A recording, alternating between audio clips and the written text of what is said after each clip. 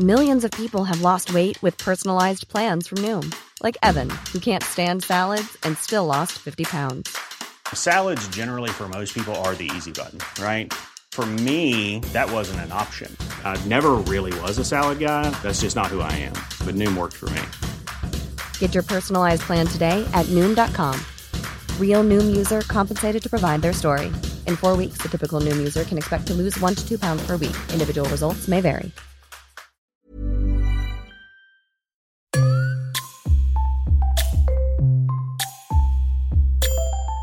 The Secret Library podcast is brought to you in part by the Secret Library Patreon.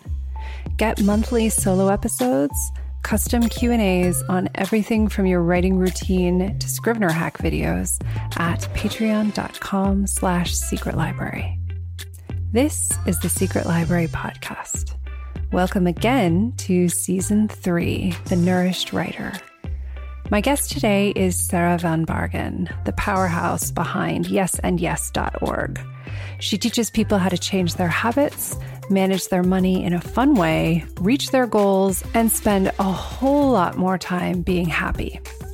A former classroom teacher with an MA in applied linguistics, her knowledge of neural pathways, brain plasticity, and the impact of personal narrative gives her and her students superpowers. Since succeeding with money and habits are central to feeling nourished as a writer, I knew I wanted Sarah to come on. So I'm really, really happy to introduce Sarah Van Bargen to the show.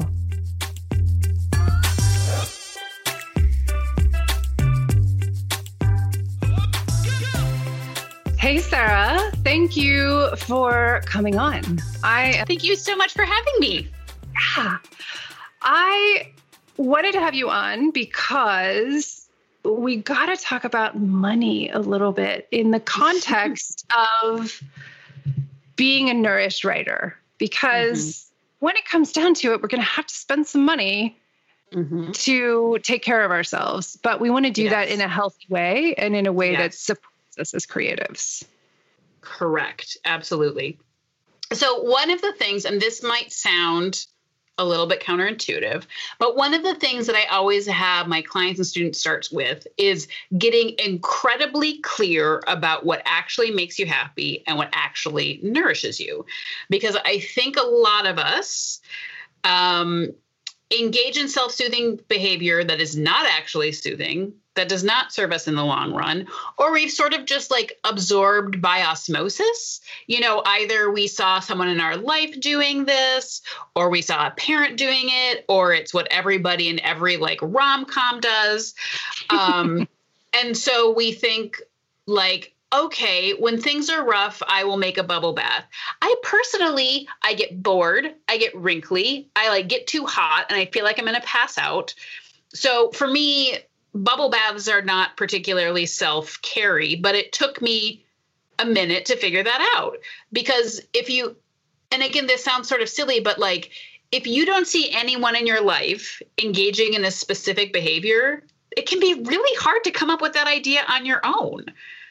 Like another example is, all of my friends, and I'm sure in Germany, you can relate to this, all my friends love to ride their bikes to breweries.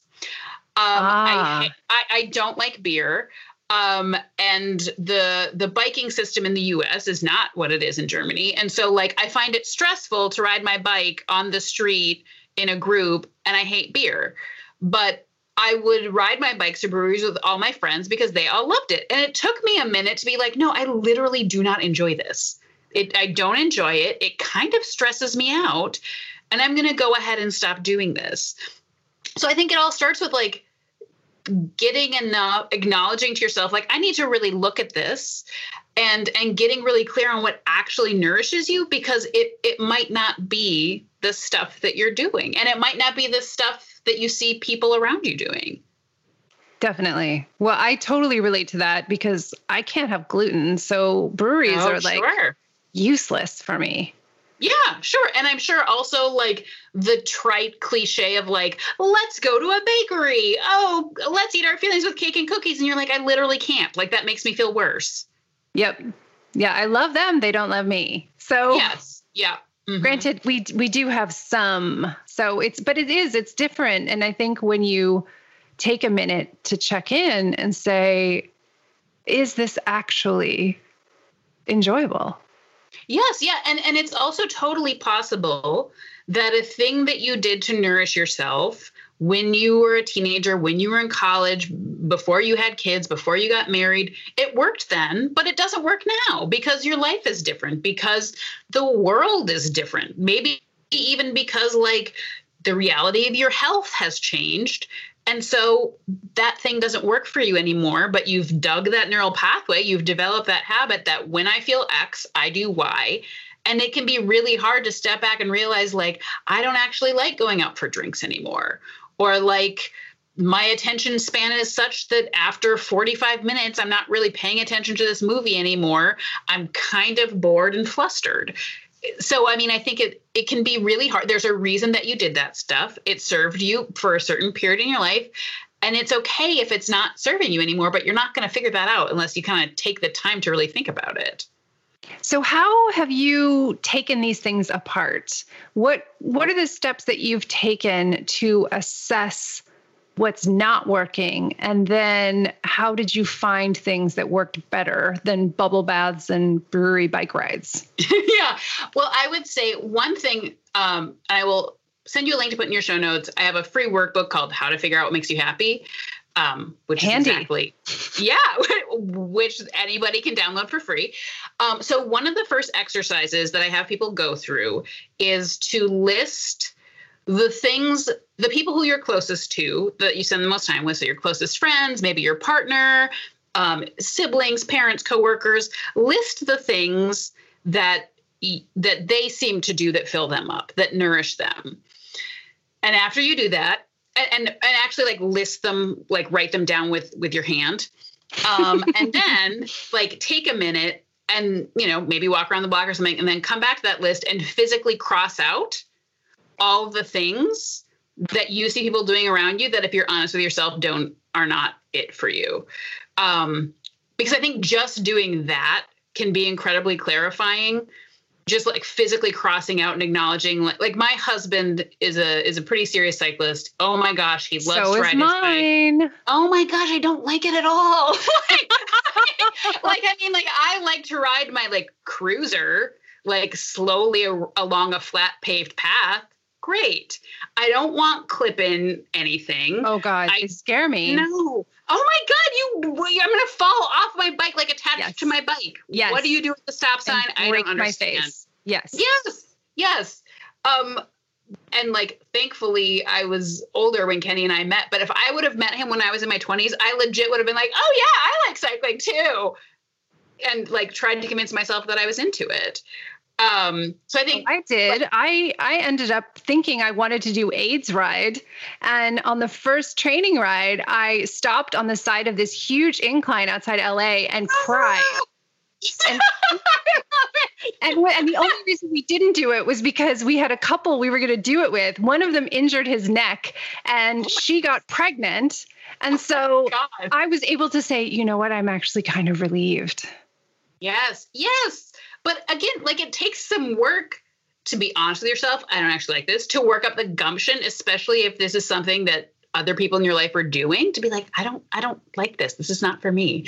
So that's the first exercise, is listing out the things that people in your life that seem to nourish them and being honest with yourself. Like, no, actually, I don't like that. I think a really, really good place to start is, what did you like? What made you happy and what nourished you in like third grade?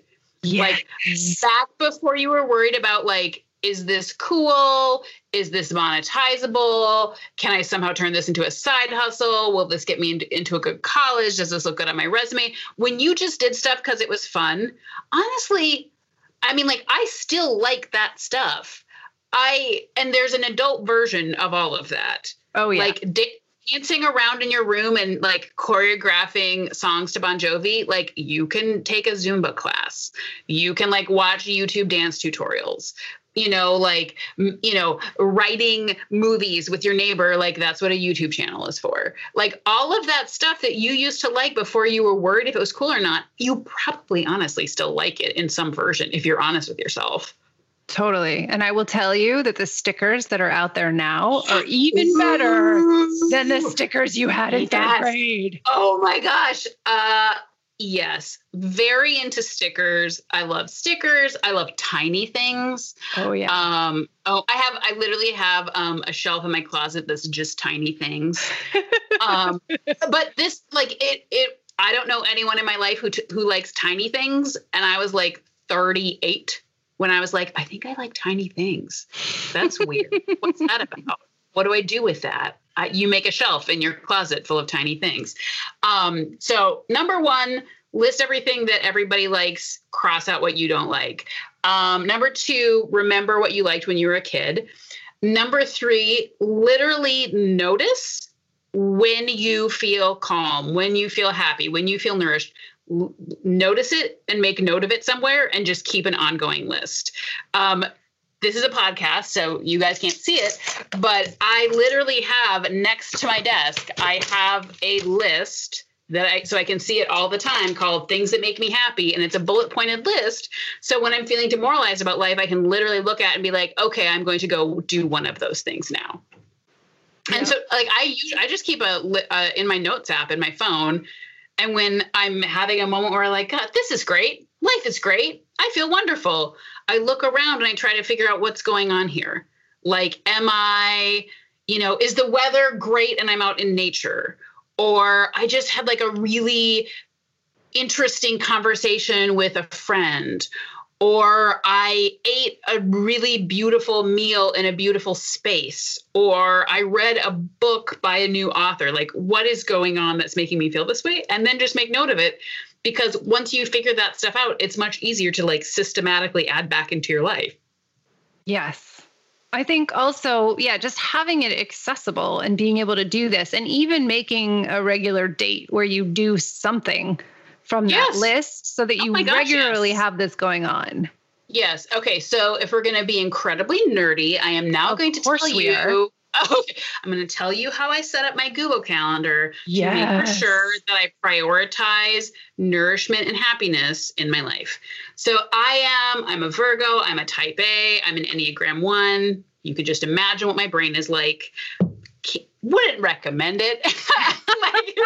People are like, how are you so productive? And I'm like, it's just the software that came installed. Like, but so on Sunday night, I look at my Google Calendar and it's empty. And I systematically add things to my Google Calendar that I know will make me happy before I put anything else, before I schedule meetings, before I take on coaching clients, before I fill up my schedule with write this thing on Instagram. It's like that metaphor about it's a vase and you put in the big rocks and then you add the sand. Is so I literally schedule happy making things into my calendar. If we're getting real nerdy, I make the happy things green. Oh, nice. That means and after I do that, then I schedule in appointments, things that involve other people. And then I schedule in the work that's just me. And the work that involves other people is yellow, and sort of the self-work is the self-appointed work is purple. So I can glance at my Google Calendar, and if it's all purple, I realize I'm going to end up burnt out. I'm going to end up burnt out and resentful, and I'm going to end up using a lot of unhealthy coping mechanisms. So I need to add some green.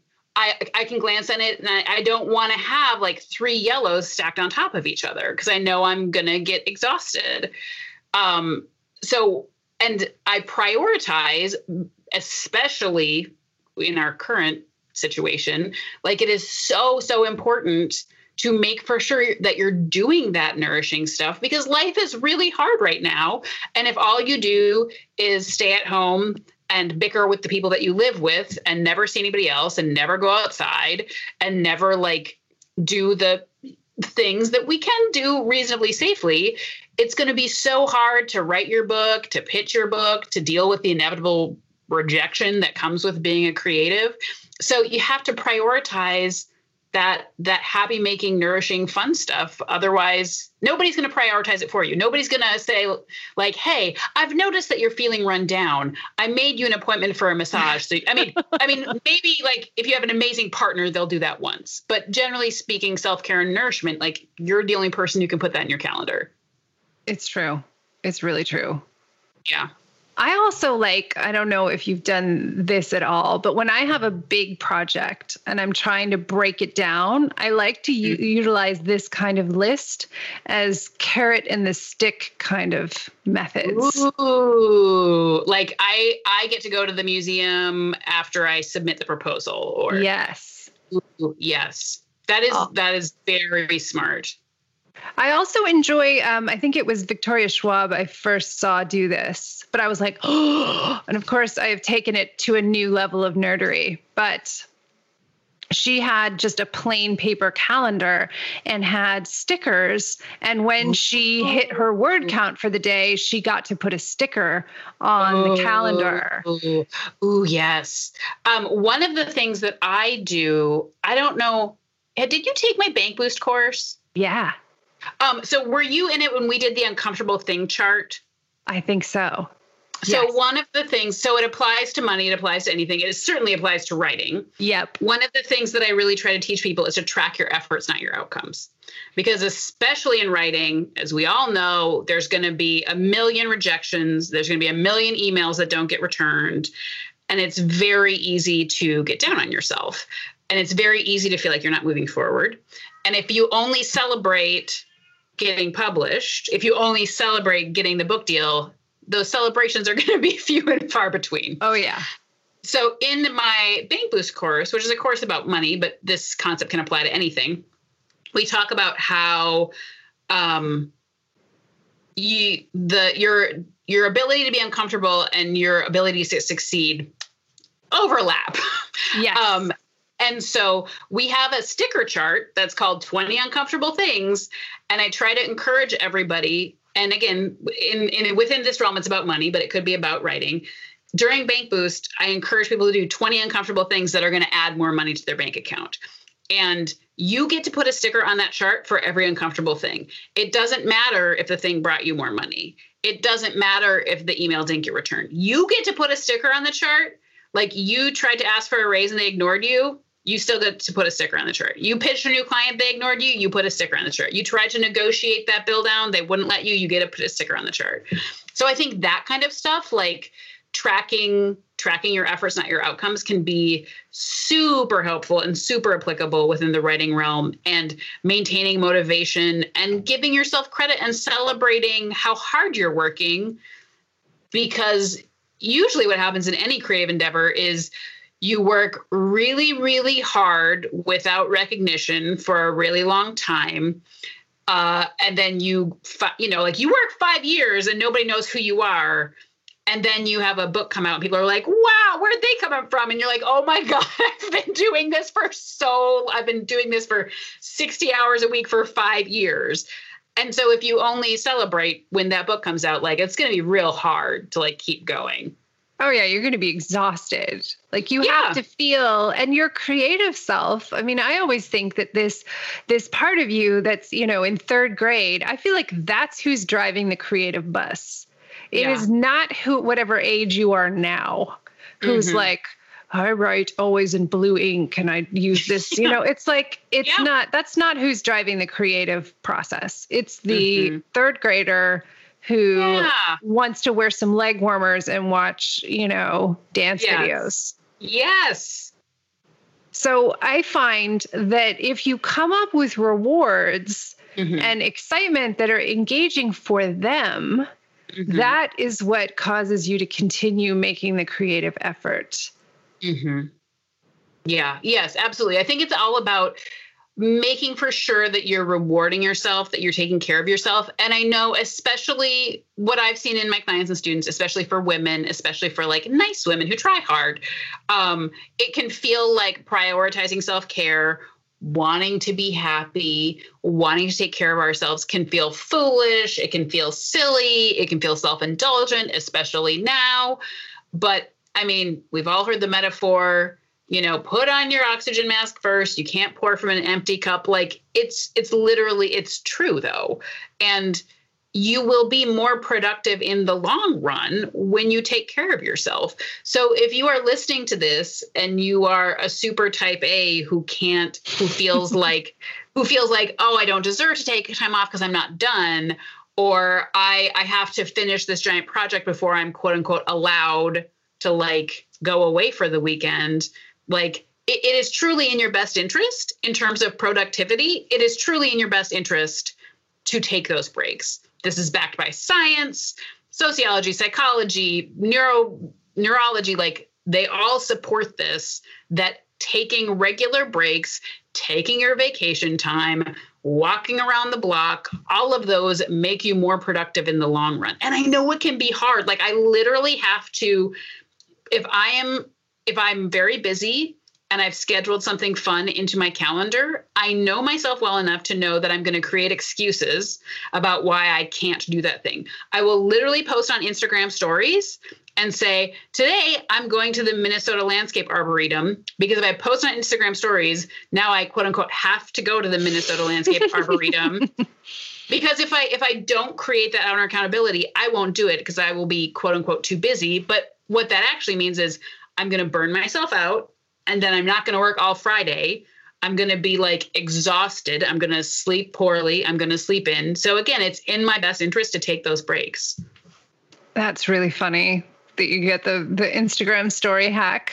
Yes. Yeah. If anybody listening is familiar with Gretchen Rubin's 4 tendencies, which is a personality framework, it's about how people like meet expectations, and the vast majority of humans are what she calls obligers. And those are people who need outer accountability to meet their goals. And I'm actually an upholder, which is somebody who can generally like meet goals they set for themselves. But weirdly, when it comes to self-care, a lot of the times I have to make an appointment. I have to prepay. I have to make a reservation. I have to like invite a friend, because if it's just me, I will be like, oh, I should really write and schedule some more Instagram captions. Oh, like I said I was going to go to the Rose Garden and read my novel, but what if instead I updated some old blog posts? Right. That's going to be just as relaxing and fun. Yeah. Yeah. But then if I'm drinking like a sparkling water, that's a treat. It's not the same. No, not the same. That's interesting. I've never thought of myself like, because I'm a questioner. Ooh. And so I've never thought of my sort of self-care nourishment persona, and if that's different. Ooh. Yeah. Like I would imagine some questioners might be like, well, why would I do that? Like, what is the point? Or is it really going to work? Like what are the statistics behind like massages being an effective way to relax? Yeah. The interesting thing is once I'm on board with it, I will do it. It is no problem. No problem at all. But it sometimes takes a while, or it just has to be done in a system that I agree with. Oh, sure. Yeah, that makes sense. But I'm like, if this is the right way, I don't know. I wonder, I like it. Because I too will use the Instagram hack of like, I'm going to go do blah, blah, blah. Because then it's like, you're going to look stupid if you say you're going to do that and then you don't do it. Yes, for sure. I will literally be like, well, I have to go because I told them, and now I need to take nice photos of flowers because I told them I was going to go.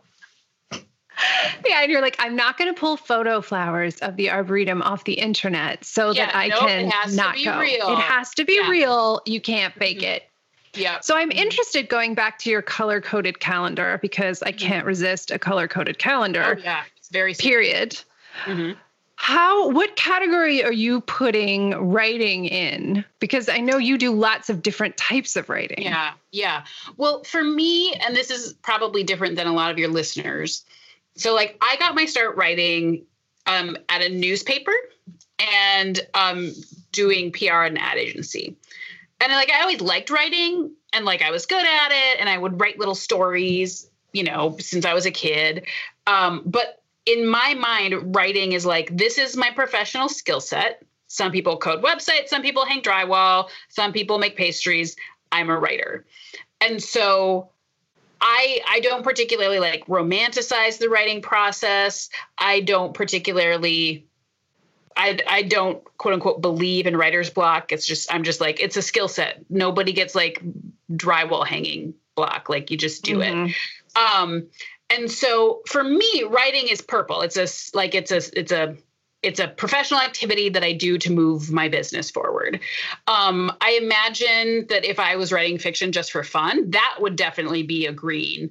But 90% of the writing that I do now is I'm writing a sales page for my new course. I'm writing the content for my course. And so currently my creative outlet that is totally for fun are my Instagram stories. Like that's much more like, ooh, like here's what I got at my CSA and here's what I'm going to make from it. Or like, here's a cute photo of my dog.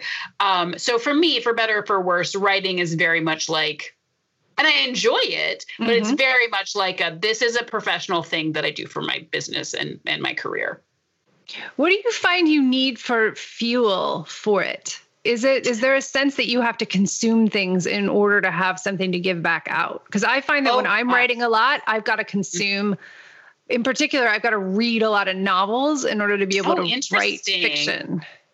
Oh gosh. Well, I'm sure if I was writing fiction, I would do that. But I actually have to be very conscious about not over consuming. Because my tendency is to like hide in consumption or like the belief of like I need to research more before I can do this. Oh yeah. Classic. Or like, yes. And so like, I actually try really hard to have my consumption be about equal to my output. Because otherwise it's very easy for me to be like, I need to consume 7 hours of podcasts on this topic before I do like 20 minutes of work. And that's not, that's not productive. And I feel like it's low key self-sabotage, like socially sanctioned self-sabotage that people engage in, but nobody like is like, you don't actually need to do that. Well, that brings up an interesting point, one that we were chatting about before we started recording, which is this line between nourishment and self-care and numbing out, which I think is an important one to consider when we're talking about nourishing ourselves and being nourished enough to continue working on what we want to work on. Yes. Yeah. Well, and I think that like the line between nourishment and numbing is subjective and it's different for everybody. And it's also probably different for us from day to day. Certainly the amount of nourishment we need in a global pandemic is different than what it is normally. But I think it's very, very easy. Something that I see a lot of people doing and something that I have worked really hard to overcome myself is like putting behavior that's honestly not super healthy under the umbrella of self-care. Yep. Like we were discussing, like 6 hours of Netflix is not nourishment. Like 1 hour, 2 hours. Yes. But like there is a point of diminishing returns, and that is for everything. Like buying a sweater that you truly love, that makes you feel amazing, that you're going to wear all the time, that feels so cozy, nourishing. Spending like thousands of dollars that you can't afford on fast fashion that you can't even like in the States, you currently like can't try on clothes in stores because of COVID. Like that's not nourishing. Right. Yeah. Or like, drinking, drugs, food, sex, like all of the like self-soothing behaviors that we have, there reaches a point of diminishing returns where it's no longer making you feel good. It's just helping you like escape in a not super sustainable or healthy way. So how do you kind of parse the difference between them? Like if you're in the moment, because I think it's easier to tell if you enjoy something or you don't enjoy something. That's sort of to me is like layer one. Like I personally, mine was like my big breakthrough moment, I think probably inspired by you saying this, was I just don't like hiking. I don't like it. And I have all these friends who always want to go hiking. And I finally was able to say, I don't want to do that. I don't like it. I get a little vertigo. I feel like I'm going to fall. I just don't like it. I'll go for a walk. I like a walk, but don't take me up a cliff where there's a drop off and I feel like I'm going to fall and die. No. Yeah, that's valid. Yes. Well, I think to me, it ceases to be nourishment when it is completely mindless. Like when you realize like this is completely like autopilot. Like a story, I probably, maybe you've heard me tell this story, but so one of my coping mechanisms is eating pasta with cheese. Ooh.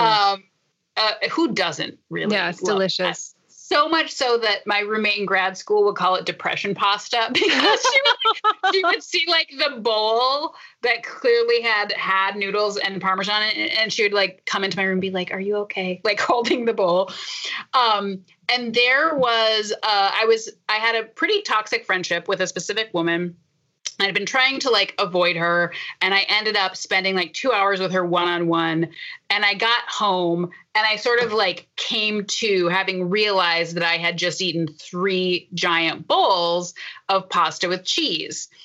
And so like, there's a big difference between like, sort of like coming to your senses and realizing, you know, and the Netflix thing says like, are you still watching? Yes. Or like, you know, or like when you realize like, oh my God, I have like a cramp in my thumb from scrolling Instagram, or like I somehow ate this whole box of spaghetti because I hung out with this woman who spent the entire time bitching about her husband. So like when you realize like this behavior is now on autopilot, like what is the plot in this Netflix? Like, oh, the entire bag of pizza rolls is gone. The whole, like I have found the bottom of the bottle of vodka, or like, I'm like 8 text strings deep with my terrible ex. Like when you realize that like, oh God, like how did I even get here? Like that's when you realize you've crossed over into numbing instead of nourishment. Definitely. And I think it's a tricky thing, because I find that one of the ways that I can keep things that have a risk of becoming numbing is to kind of control them as rewards for some sort of activity I want to do. So like, okay, I've gotten to the end of Act 1 of my book. Therefore, I can do this. I can, you know, get the sweater, or, you know, have the pasta. And then it's sort of infused with more meaning as a result. Yeah. And it can be, and especially with like food stuff, which I'm certainly not an expert on that. I don't want to say anything triggery because that is incredibly complex. And I think it can be really unhealthy to like assign food a moral value. But I think one of the things that I do is when there's something that I know, like I like to do this thing, I like to consume this thing, but I know that if I consume too much of it, it becomes a problem. I try to create some sort of hurdle between me and that thing. So if I'm accessing it or consuming it, it's on purpose, you know? So like I will, like Instagram is on my desktop. So like I'm not going to be mindlessly using it on my phone. I have to be like, oh, you know, I am making a choice to open my laptop, to go to Instagram because I really want to look at it. Or like, I really want a bottle of red. We don't have any in the house. I have to walk to the liquor store, put on my mask, and then buy it. So I try to, or for people who struggle with spending, I always say, don't save your credit card number in your computer. So, because you would be amazed if you have to stand up and go dig your credit card out of your wallet, how many purchases that will prevent.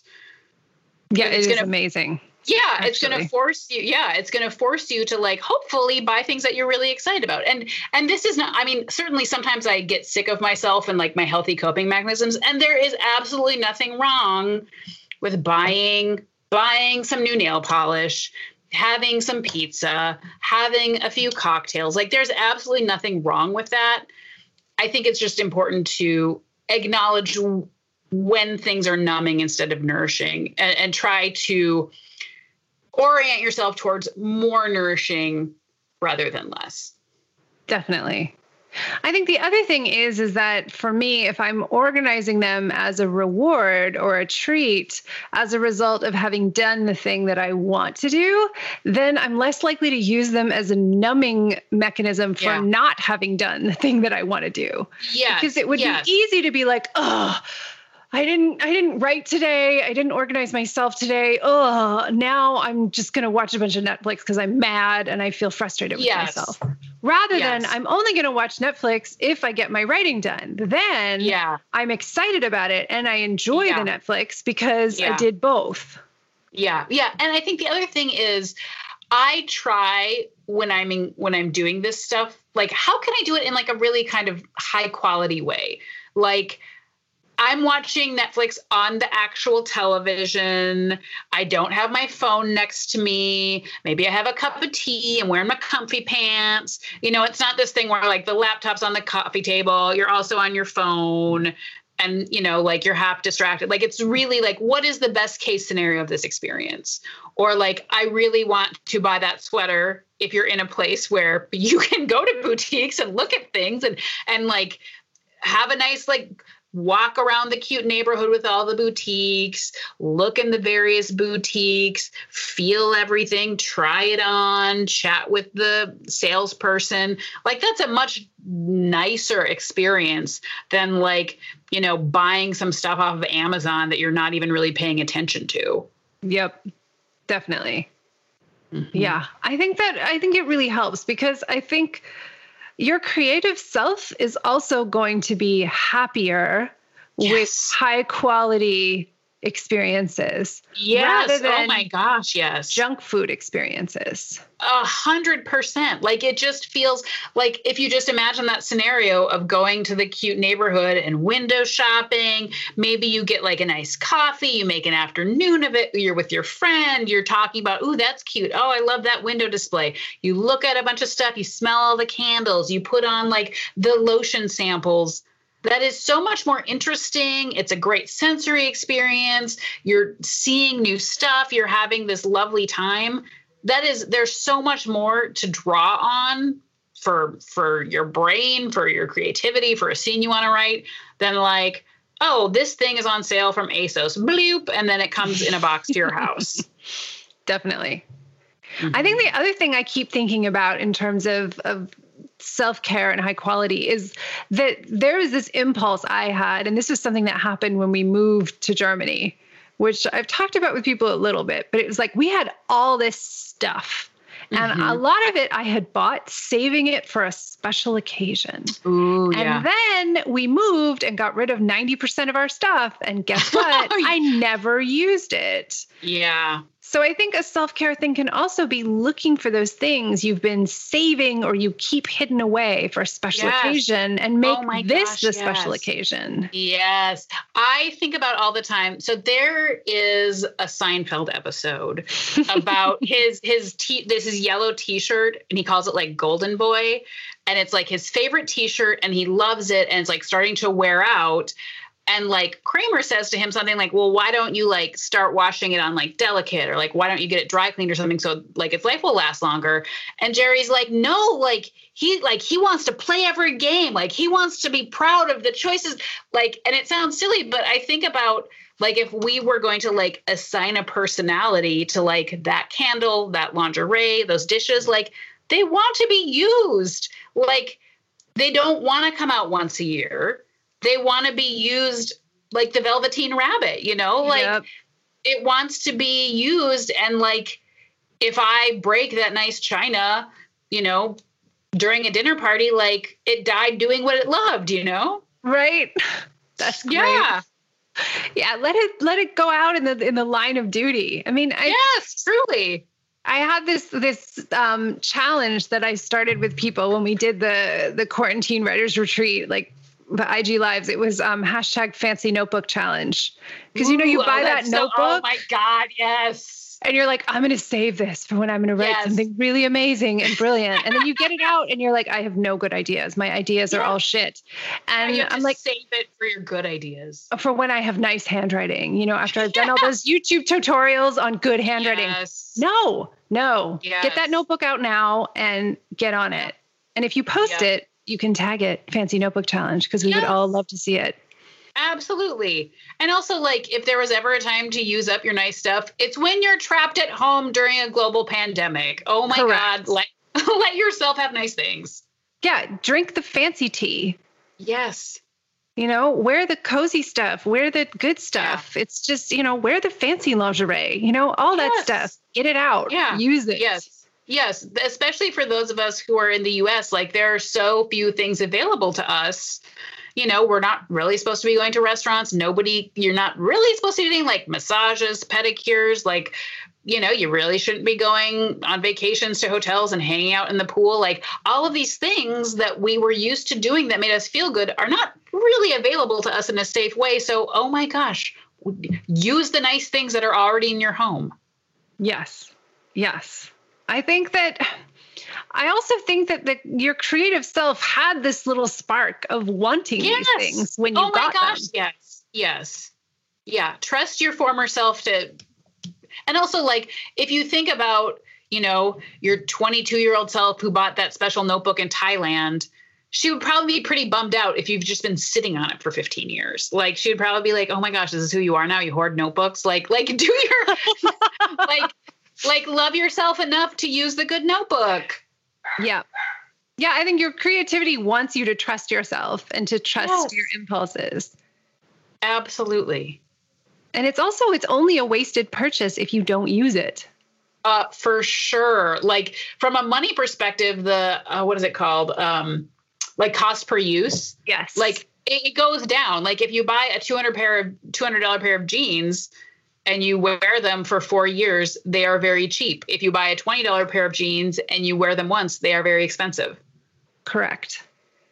Yeah. Mm-hmm. I think that's a really good point, is to just look at pretty much everything you're doing and everything you're using and saying, how much am I enjoying this? Mm-hmm. Yeah. And one thing, fueling me. One of the things that I think, at least for me and my personality type, something that brings me the most joy is upgrading the tiny things that I use every day.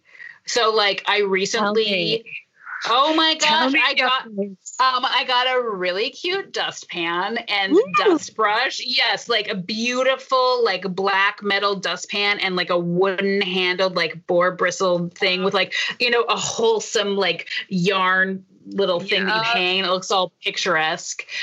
All of the stuff that I store my coffee in, the tiny spoons that are in the coffee. And a lot of times I try to buy that stuff. Like if I'm traveling, I will go to antique stores and buy those things, because even though it's not like technically a souvenir, like these things, it's not like they're stamped saying like, this is from Crosby, Minnesota. But every time I use it, I think of this trip that I had, and it makes like the entire process of, cleaning the basement stairs or making coffee or whatever, it makes it more pleasant.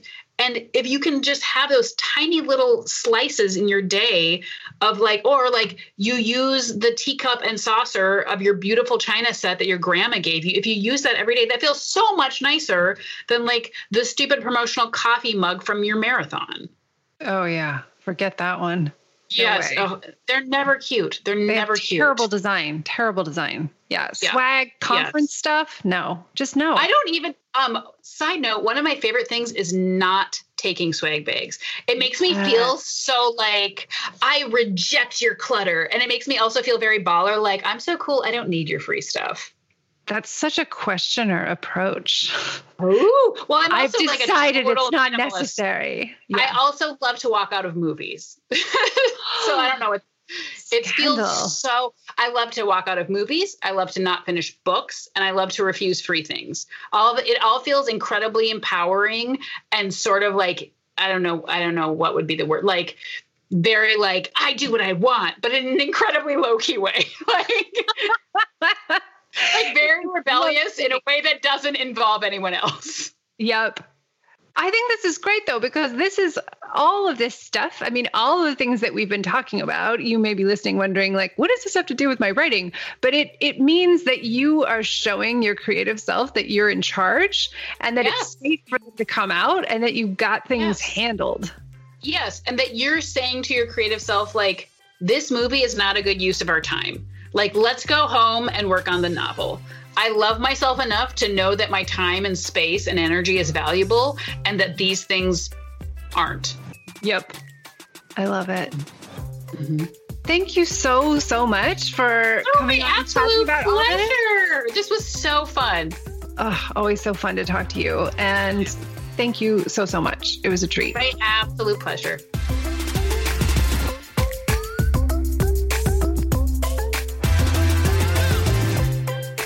Thank you so much for listening to the Secret Library podcast. We hope you've enjoyed this week's show. You can keep the conversation going by leaving a comment in the show notes at secretlibrarypodcast.com or visit us on Facebook at facebook.com/secretlibrarypodcast.